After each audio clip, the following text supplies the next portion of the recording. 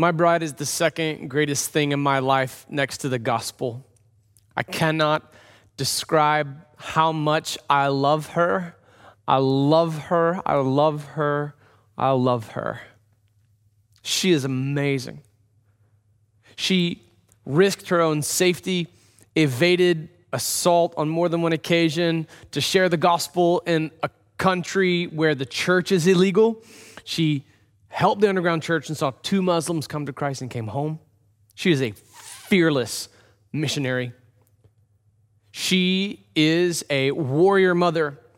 She has shared the gospel after burying one of her children, and then she has continued to raise the other 4 with me in the Word of God.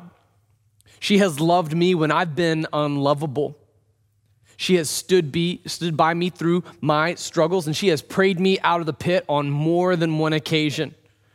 She is amazing. She is my bride, and I love her. I love her. I love her forever. Even if she were to forsake me, I would love her still. She's my bride. Even if she were to fail me, I would love her still. She's my bride. Even if she were to stop loving me, I would love her still. She's my bride. I give myself up for her. She's my bride. I would go to the cross for her. She is my bride. We've made a home together. It's full of our family we're raising in Jesus. She is my bride. I love her. I love her. I love her. And that love that a husband has for his bride, which husbands, I'm going to call on you. I'm going to call you to flex, all right? You got to step up. And you got to talk about how much you love your bride, because we're reading about love in this text. And this book, the Song of Songs, has moments that foreshadow the love that Christ has for his church. This is an incredible text. It's an enigmatic text. It's a difficult text to interpret because it is riddled with contextualized poetry and imagery and pastoral references. Pastoral is in shepherding references that are often lost when translated, especially in word-for-word translations that take the Hebrew word and turn it into an English word. You often mess that up when you do that with poetry. It's better to take the Hebrew thought and translate it into an English thought, and then you actually capture a bit of the poetic imagery, because in the original Hebrew, it's eloquent, it's perfect, it's not clunky at all.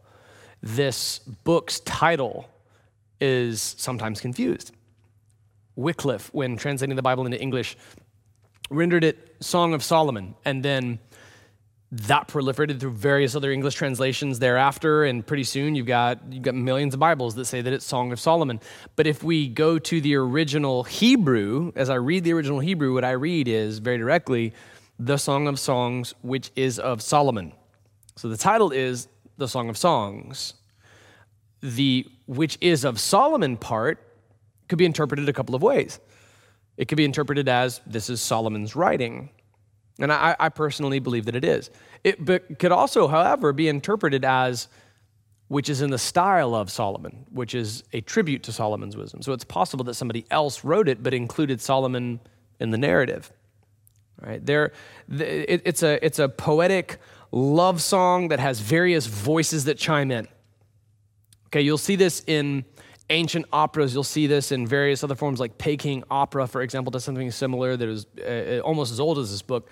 You'll see the title of, the name of a character in the poem, followed by the lyrics that person would sing.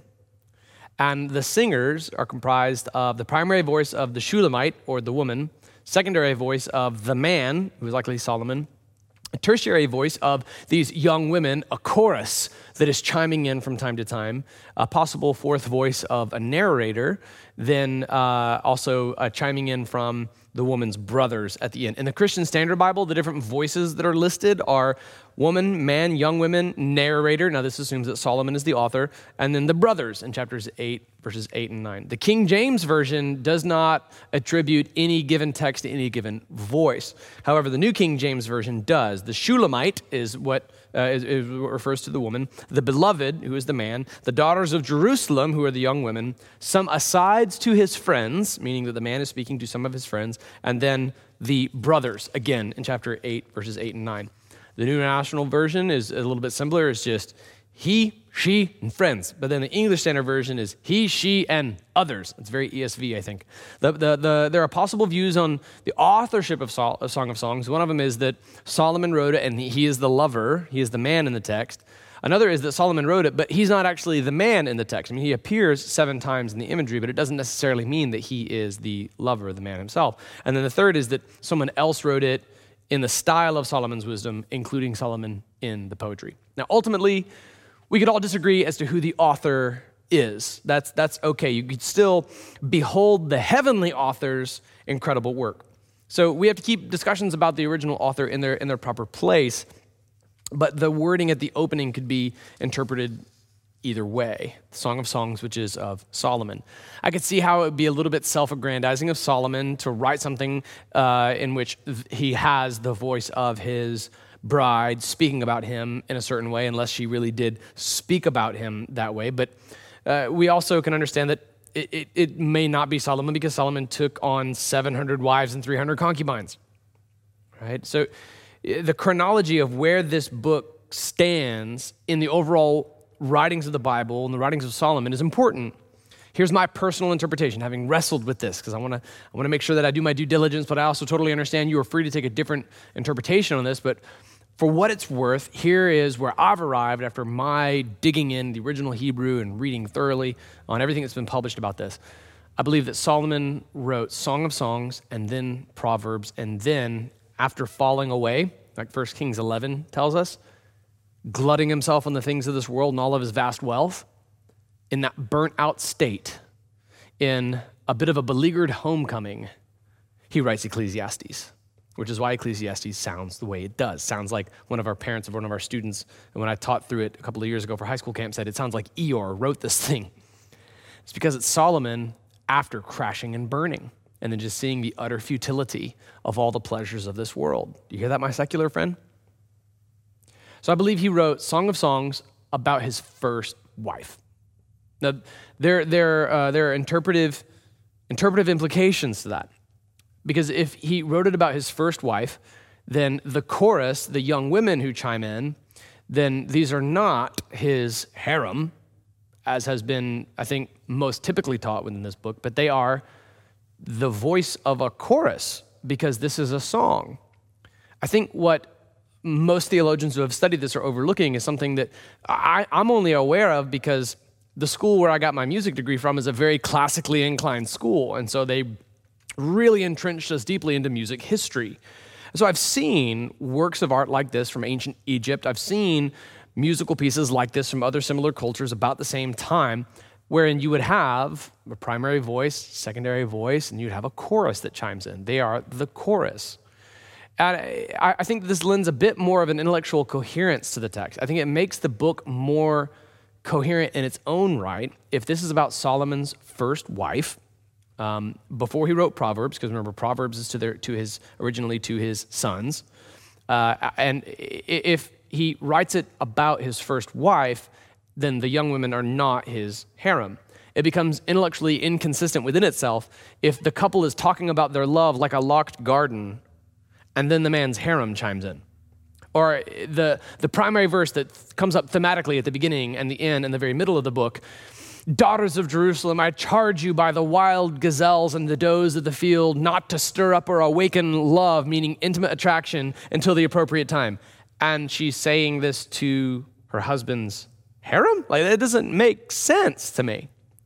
So to me, the interpretive keys to consider are: one, this is a poetic song not about a love story, not only about a love story, but also prophetic imagery about Christ and his church. Okay, I've read numerous commentators who just see every single syllable of this book pointing forward to Jesus. I don't think it's that Christocentric. I think it is a love song, but there are clearly moments in the book of Song of Songs that will point to Jesus, and I'll show them to you as we arrive at them. I think Solomon may have written it before his first wife, meaning the young women whose voices chime in together throughout the book are an audience from the community within the storyline of the song. They are the chorus that chimes in.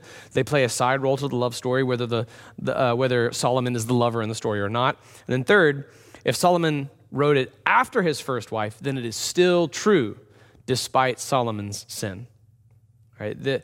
I believe that this book likewise has a chiastic structure. This is another reason that I've come to believe that Solomon's the author. I believe that you'll see some text at the opening that seems to describe how they would meet and first come together. And then you'll see at the end how Solomon was actually the architect behind their meeting the whole time. You'll see verses that appear rhythmically, equidistant from the beginning and the end, respectively, of one another. And you'll see the way that in a palindromic sequence, it ends in reverse order from the way it began. All right, so that chiastic structure, to me, indicates that Solomon was the architect behind it. Right? 1 Kings 11 gives you some background information on Solomon. So wherever you arrive on who wrote the thing, here's what you got to know about Solomon.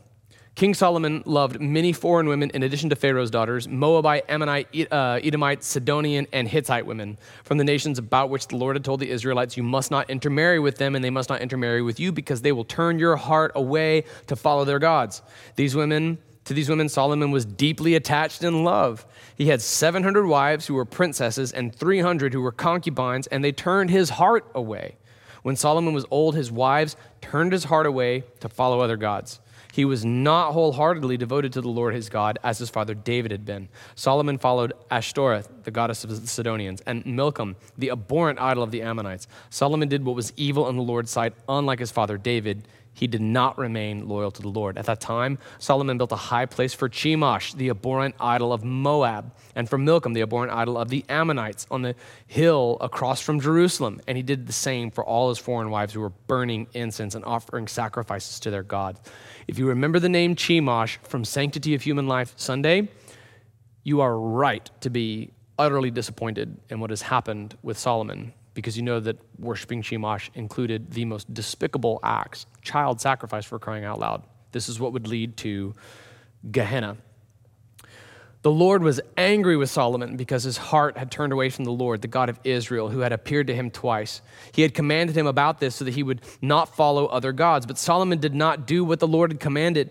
Then the Lord said to Solomon, since you have done this and did not keep my covenant and my statutes which I commanded you, I will tear the kingdom away from you and give it to your servant. However, I will not do it during your lifetime for the sake of your father David. I will tear it out of your son's hand. Yet I will not tear the entire kingdom away from him. I will give one tribe to your son for the sake of my servant David and for the sake of Jerusalem that I chose.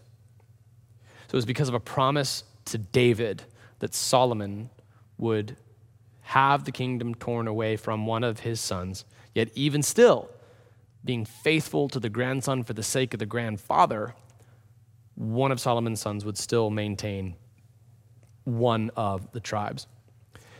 This is brutal, right? But I want you to know the story about Solomon. I want you to understand everything the Bible has to say about this man who wrote most of the Proverbs that we just studied and now is likely the author of the book we're about to study. Solomon's just like everybody else in the Bible who's not Jesus. He would ultimately fail the very words that God inspired through him. With that context, let's read the Song of Songs. The Song of Songs, which is Solomon's.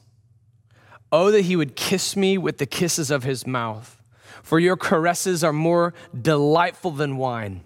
The fragrance of your perfume is intoxicating. Your name is perfume poured out. No wonder young women adore you. Take me with you. Let's hurry. Oh, that the king would bring me to his chambers. Welcome to the Song of Songs, Highlands Community Church. This is the opening statement that comes from the voice of the woman. The chorus chimes in, we will rejoice and be glad in you. You see that same language elsewhere in the Psalms. We will celebrate your caresses more than wine. The woman says, it is only right that they adore you. Daughters of Jerusalem, I am dark like the tents of Kedar, yet lovely like the curtains of Solomon. Do not stare at me because I am dark, for the sun has gazed on me. My mother's sons were angry with me. They made me take care of the vineyards. I have not taken care of my own vineyard. Just a few verses in, you can already see that this is very rich poetry, and it requires some contextualization. We have to understand what it originally meant in order to know what it means today. It means the same thing that it originally meant, but in order for us to apply our lives to this text in this context, we have to grasp what was at play in the original context, which in this case is Hebrew poetry, Hebrew love song lyrics, which can be difficult to interpret. And you can miss a lot of the references if you don't know what Kedar is, if you don't know what it means to be dark in that culture, if you don't know exactly what she means when she describes a vineyard, for example. It is very clear that the love is palpable. I mean, like, that dude who wrote The Notebook has nothing on this, okay? Like, this is incredible, incredible love. This couple is deeply in love. And if you're single and you hope to be married one day, words like these can cause you to pine for a spouse. But I want to encourage you, as we go through this book, you ready your heart, okay? Let it indeed inspire a biblical standard and a hope for your marriage one day. This book was the most incredible thing that my bride and I went through together while we were engaged in preparation for marriage. But understand, if it stirs up and awakens love in you that it's not the appropriate time for, don't mistake the pain of loneliness as a single person as though it were greater than the loneliness of a married person. It is hell on earth to be married to someone who is radically out of the will of God. So, just like the woman in this text is going to tell you, wait until the appropriate time. Wait until the appropriate time. She speaks about her man in such grand and incredible terms. She has such a high opinion of the man that she loves. And she says, take me with you, let's hurry. Oh, that the king would bring me to his chambers. If that verse makes you blush, buck up, because this is a book that is so intense that it was actually forbidden for young Jewish boys to study it before their 13th birthday. All right, in the course of Jewish history, as the bar mitzvah and the bat mitzvah would eventually come along and be implemented, it was agreed that after a 13-year-old Jewish boy's bar mitzvah, he would be allowed to read this book. So we're going to try to speak about it in Pixar terms, in video and in person, but stay tuned. We do have some more resources coming up for married couples and single people where we can delve into this in greater detail with less of the Pixar effect. But you guys know what I mean when I say the word intimacy. Did you notice in this text that she's self-conscious, that the woman is self-conscious? She says, daughters of Jerusalem, I am dark like the tents of Kedar, yet lovely like the curtains of Solomon, which were purple. All right, the cedars of Kedar were dark brown. The curtains of Solomon were purple. She's self-conscious about how dark her skin is. And this is not some sort of slur against dark skin. Rather, it has to do with the original Hebrew culture that she was forced into labor by her family to work in the vineyards. And as a result, she bore on her body the marks of hard labor, which culturally, publicly indicated to everybody that she was in a very low caste within the societal system. So she's self-conscious about how she has worked really hard in the vineyard, but she's neglected her own vineyard. Can anybody relate to that? Ladies, can you relate to that? You just spend all of your time taking care of everybody else, taking care of what your family needs, and you neglect yourself. Do you see your reflection in the Shulamite woman? And care for your own vineyard, too. Care for your own vineyard as well. She says, I've not taken care of my own vineyard. And she asks in verse 7, tell me, you whom I love, where do you pasture your sheep? Where do you let them rest at noon? Why should I be like one who veils herself beside the flocks of your companions? Huge cultural implications to this verse. Why should I be like one who veils herself beside the flocks of your companions? It is fascinating to me how these cultural trends remained true until very recent in human history. It's a common practice of prostitutes to follow shepherds, veiling their faces and selling themselves to the shepherds. In fact, that practice would carry on across the millennia, even into the Civil War era. And we have now a common colloquial term that's synonymous with prostitute as a name that was given to the women who would follow the troops of General Hooker in the Civil War, veiling their faces. She's referring to that practice. She's asking, why should I be like one who veils herself beside the flocks of your companions? I'm blessed by her humility and her self-respect. She's openly candid about the ways in which she's insecure. Dark I am, yet lovely. It's cool to me because you're going to see how he then speaks to her right there, precisely at the source of her insecurity. This is beautiful. He meets her right there, and he ministers to her beautiful words of affirming love.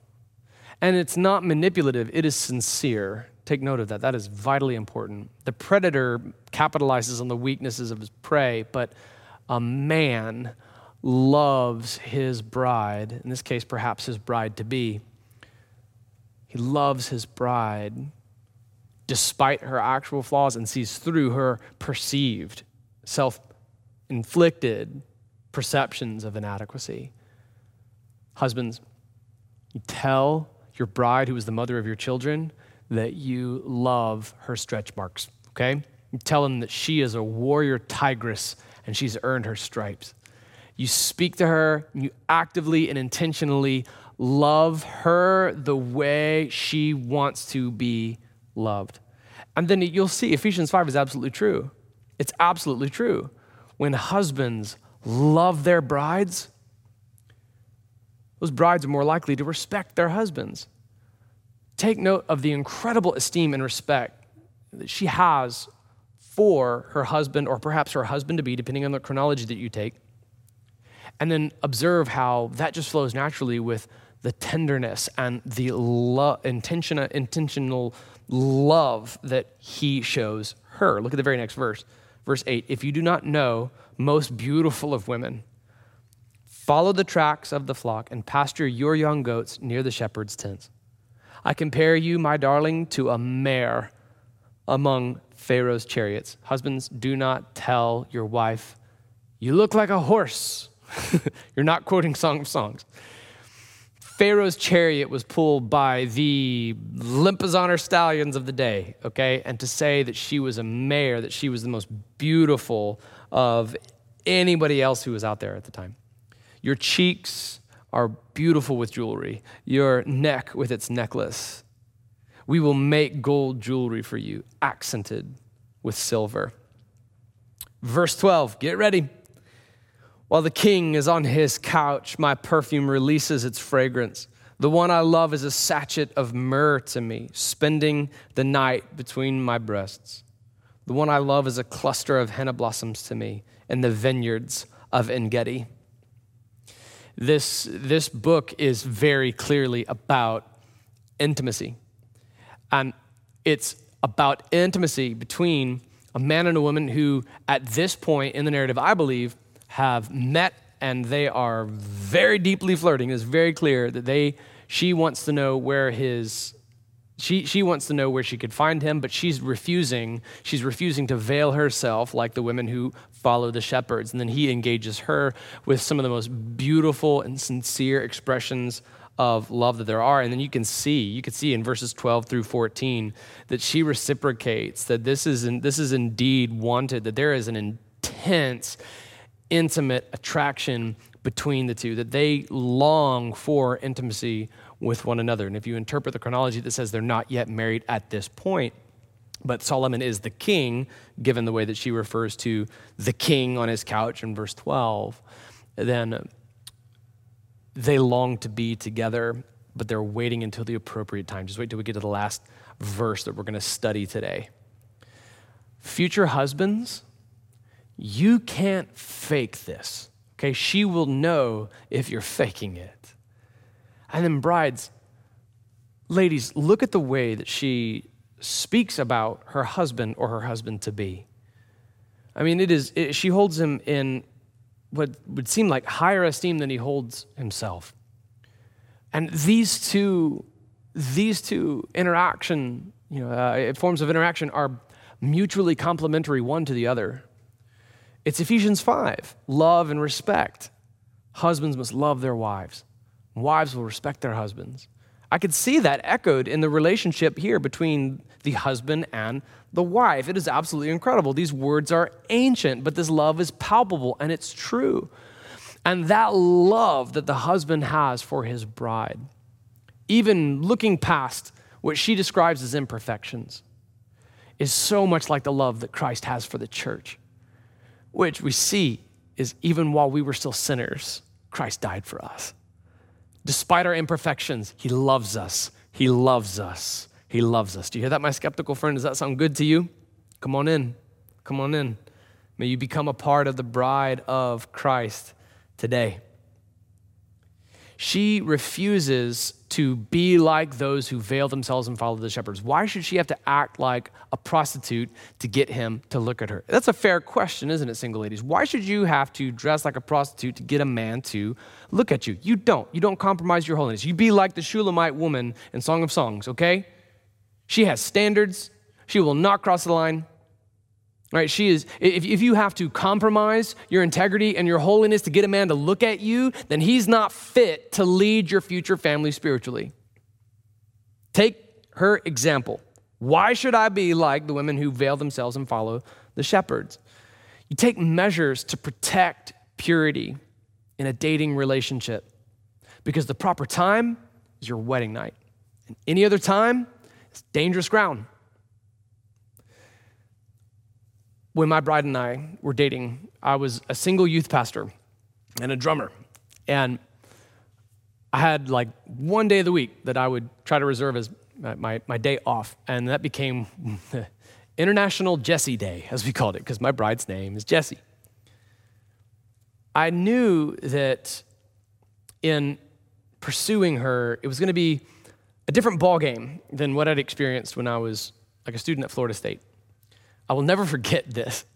I was a single youth pastor, and I went to my parents' house, and I walked in, and my mom was there, and she had a cup of coffee, and I saw on the counter, strategically open and creased open, was a copy of the Florida Baptist Witness, this publication that helps you pray for missionaries and churches around Florida. And it was strategically open with a certain, very specifically, captivatingly beautiful young missionary named Jessica Lynn Knott, centered right there in the middle of the page, and it was strategically placed on the counter right in front of me. And my mom saw me walk in, and between sips of coffee, she just waited to see the right look in my eye, and she said, "You know, I was talking to her mom."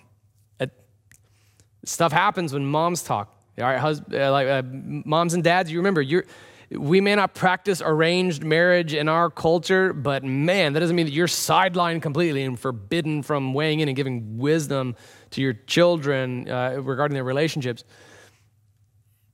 My mom was so slick about this. She left the Florida Baptist Witness open with a picture of a young missionary to Malaysia, Jessica Lynn Knott, and she said, "I spoke with her mother, you know. And Jesse, you may be accustomed to women pursuing you, but that won't work with this one." And then she just took another sip of her coffee, very casually having set into motion a series of events that would lead to the actualization of my family as you know us today. My bride had standards. She's like the Shulamite woman. You know, why should she do anything to compromise herself, to be noticed by a man? Why should I be like one who veils herself beside the flocks of your companions? That is a fair question. And then she named a place En Gedi in verse 14. Did you hear that? This is pretty cool. In my previous role, I commissioned a team to go to the Holy Land and capture VR moments from around the Holy Land. En Gedi is a really cool place. It exists today. It's on Google Maps. You can go there. You can explore it, or fill out a Connect card at highlandscc.org/connect, and it'll allow you to experience this virtual reality segment of En Gedi with a beautiful waterfall right there. This is where David, Solomon's father, would go when he was fleeing persecution. He was fleeing Saul, the previous king, or he's fleeing Absalom, one of his sons was coming after him. When you're a man after God's own heart, there are a lot of people who are after you. And he would go to En Gedi. And while he was in En Gedi, while he was here in these caves perhaps that you could see in this footage, the Holy Spirit would inspire beautiful psalms through him. It was incredible. So go to highlandscc.org/connect and you can explore the exact location that the Shulamite woman just named. All right, it's about to get steamier. Look at this, verse 15. The man says, "How beautiful you are, my darling. How very beautiful. Your eyes are doves." She replies, "How handsome you are, my love, how delightful. Our bed is verdant. The beams of our house are cedars, and our rafters are cypresses. I am a wildflower of Sharon, a lily of the valleys." They reciprocate in this affection and this incredible speech of one another. She could be describing the fact that they're outside, right? That they are shepherding their flocks, and she's describing it like she's imagining playing house with this man. She can see that their bed is verdant, this greenery everywhere that would bear fruit. That the beams of their house are cedars, that the rafters are cypresses, that she can picture a life with this man. She could also be speaking about a literal house in a way, as if to say, this man could provide an incredible, incredible life. But then she describes herself as a wildflower of Sharon, a lily of the valleys. You could see a little bit of that perhaps insecurity, or it could be genuine humility that's coming out in her. I am a wildflower of Sharon, a lily of the valleys. Watch for how this imagery would also foreshadow Jesus, the rose of Sharon. Look at how he responds. Like a lily among thorns, so is my darling among the young women. It's a bit of a slam to all the other women, but it also meets her right at her place of greatest woundedness and loves her right there. That's a beautiful thing, to be fully known and be truly loved. If you're not fully known, you can't really know if you're actually loved. But to be known, truly known, and loved nonetheless, is to be loved truly. Look at verse 3. Like an apricot tree, she's speaking about him. Like an apricot tree among the trees of the forest, so is my love among the young men. They each see the other as remarkably distinctive among all of the other women, among all of the other men. I delight to sit in his shade, and his fruit is sweet to my taste. He brought me to the banquet hall, and he looked on me with love. Sustain me with raisins, refresh me with apricots, for I am lovesick. May his left hand be under my head, and his right arm embrace me. Young women of Jerusalem, I charge you by the gazelles and the wild does of the field, do not stir up or awaken love until the appropriate time. When she gets to verse 5, she says, sustain me with raisins. What's your interpretation of that verse? She really likes raisins. There's more to it than that. There's more to it than that. Raisins, or raisin cakes, were distributed by kings to his armies after returning home from war so that they would then go home with their brides and then grow the nation, because that's good for the nation. And she is saying, sustain me with raisins, as in she wants to live off of an aphrodisiac. She says, refresh me with apricots, for I am lovesick. How did we get here? Well, consider what came before, look at what comes after, and miss not the significance of the pericope. These incredible words of deep and strong, intimate attraction toward this man come right after a beautiful, beautiful testament of how loving he is toward her. In verse 5, she says, sustain me with raisins, but let's back up to verse 3. I delight to sit in his shade, and his fruit is sweet to my taste. He brought me to the banquet hall, and he looked on me with love. He is loving toward her, and so she is incredibly, intimately attracted to him. All right, husbands or husbands-to-be, if you crave a wife who would speak to you this way, it begins with loving your wife, loving your wife, loving your wife, the way that the man loves the woman in this text. Verse 6, may his left hand be under my head and his right arm embrace me. Dr. Tommy Nelson has some famous teachings on Song of Songs. He says this is his favorite verse to teach, especially when there are prudish old ladies in the audience, because he loves to look at them and ask, what do you think that verse means? And he says to they all, oh, I have no idea. I have no idea what that means. Come on, we know what it means. It's very clear what it means. All right, hey, my secular friend, I'm sorry, man. Christians have the market cornered on good, passionate intimacy. All right, these words are ancient. This is very clearly about a passionate, intimate relationship between this man and this woman. May his left hand be under my head and his right arm embrace me. She is perhaps either expressing the desire for her husband currently or her desire for this man physically at the time. she ends with a verse you're going to see multiple times throughout the book. Okay, it's right here in 2:7. It's going to come back in 3:5. It's going to come back in 8:4. So it is at the beginning, it's at the end, it's at the very middle. This is one of the verses that serves as a demarcation of the chiastic structure of the whole book. Young women of Jerusalem, I charge you by the wild does and gazelles of the field, do not stir up or awaken love until the appropriate time. Some translations render it, until it so desires. When I was dating Jesse, on that free day, on International Jesse Day, as we would call it, I just wanted to protect our purity because I knew that I really, really was attracted to her. And I knew that if we were alone together and without accountability, we would do what our bodies were designed to do. And so I took a measure that some may have considered extreme. And I don't look down on anybody who doesn't have that same conviction, but I wanted to obey what the Spirit had convicted me to do. I bought a house, but we didn't go there together. We never went to my parents' house when nobody was there. We never went to her parents' house when nobody was there. We just spent so much time at Starbucks. God was getting us ready in Pensacola to come do ministry in Seattle. And my financial advisor from UBS at the time was like, "What is happening?" He like called me. It was like, "Jesse, you are spending so much money on Starbucks. Like, what happened? When did you start drinking so much caffeine?" See, God was getting me ready to move to Seattle. It was because we would get together and we couldn't be alone. And so we would go to Starbucks first thing. And then we would go to an amazing place that like the Holy Spirit has yet to dispense on the greater Seattle area just yet. It's called Cracker Barrel. Oh, it's amazing. And then after that, we would go back to Starbucks.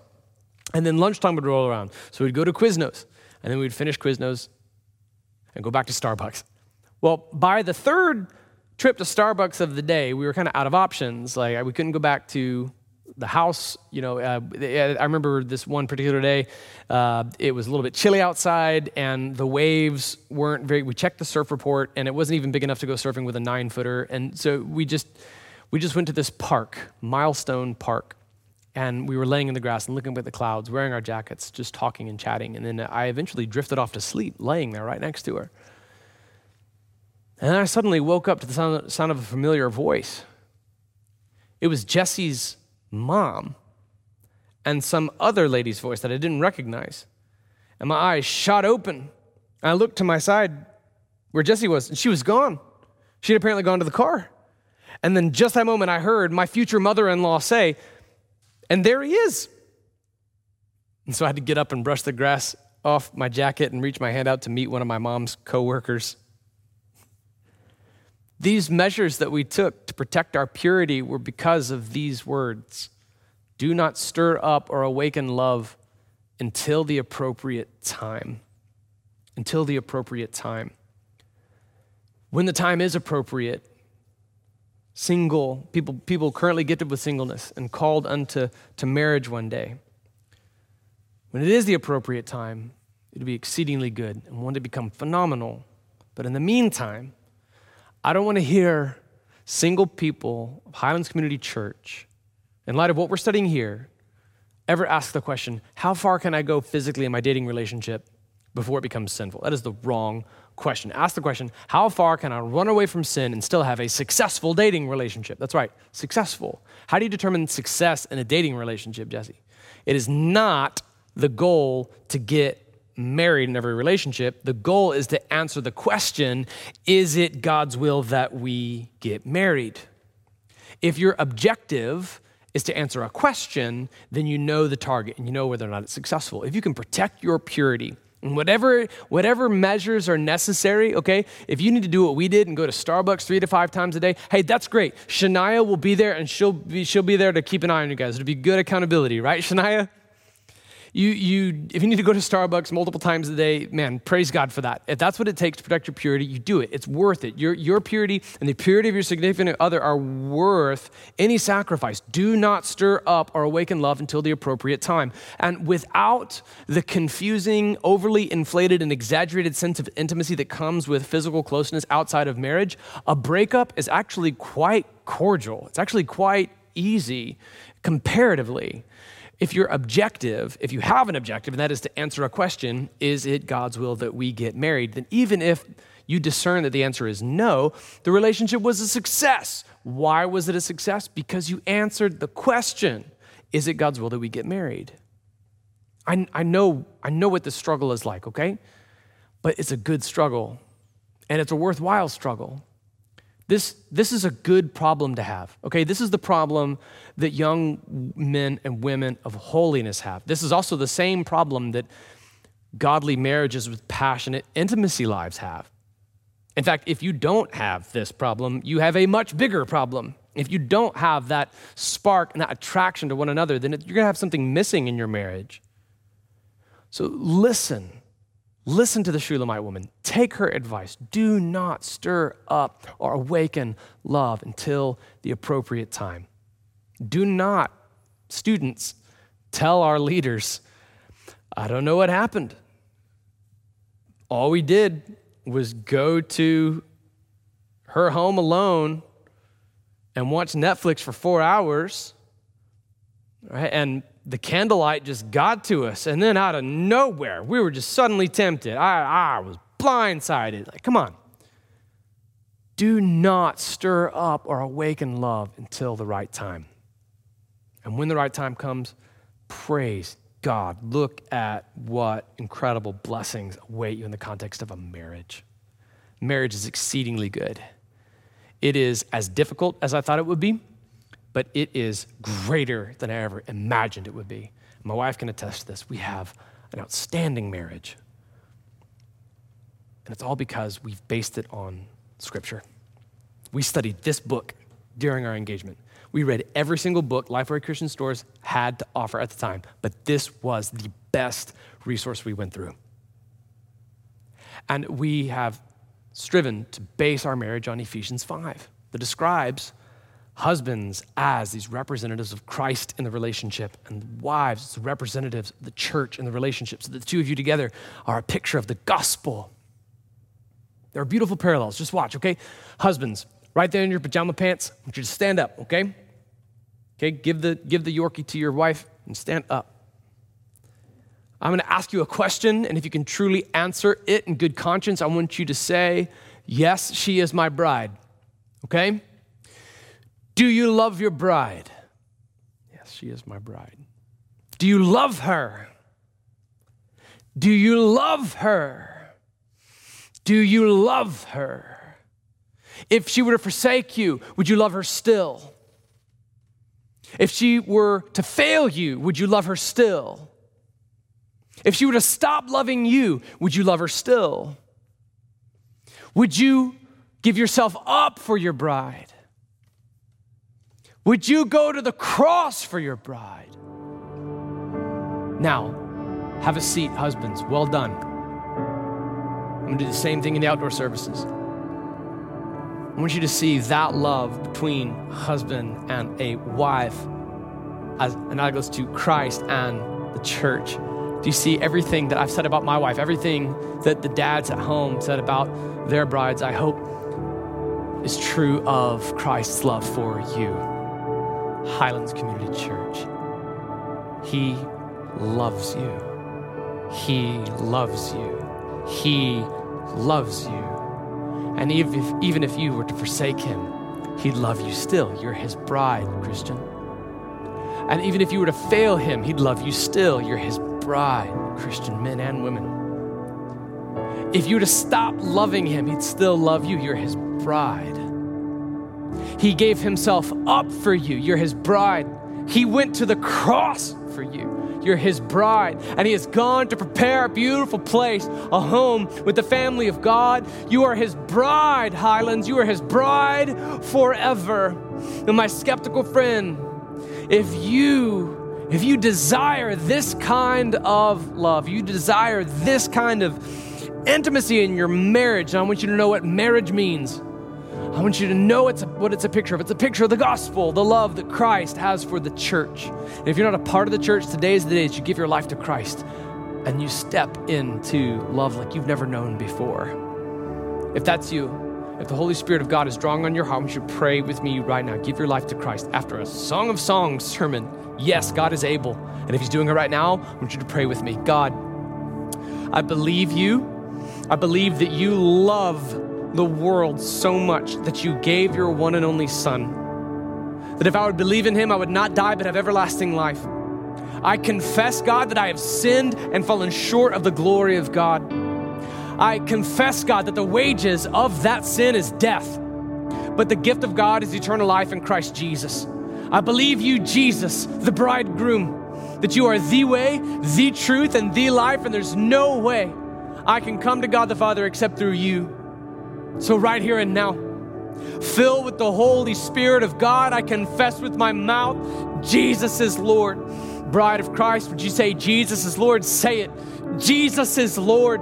God, I believe in my heart that you rose Jesus from the dead. Now, God, let me be saved. Let me be saved. Let me be saved. Let me be there on that day when we, as your bride, are presented to you spotless, without wrinkle, without blemish, washed by the water of your word from our sin and redeemed forevermore at the wedding that marks the ultimate end of all miracles, the greatest of them all. In Jesus' name, amen.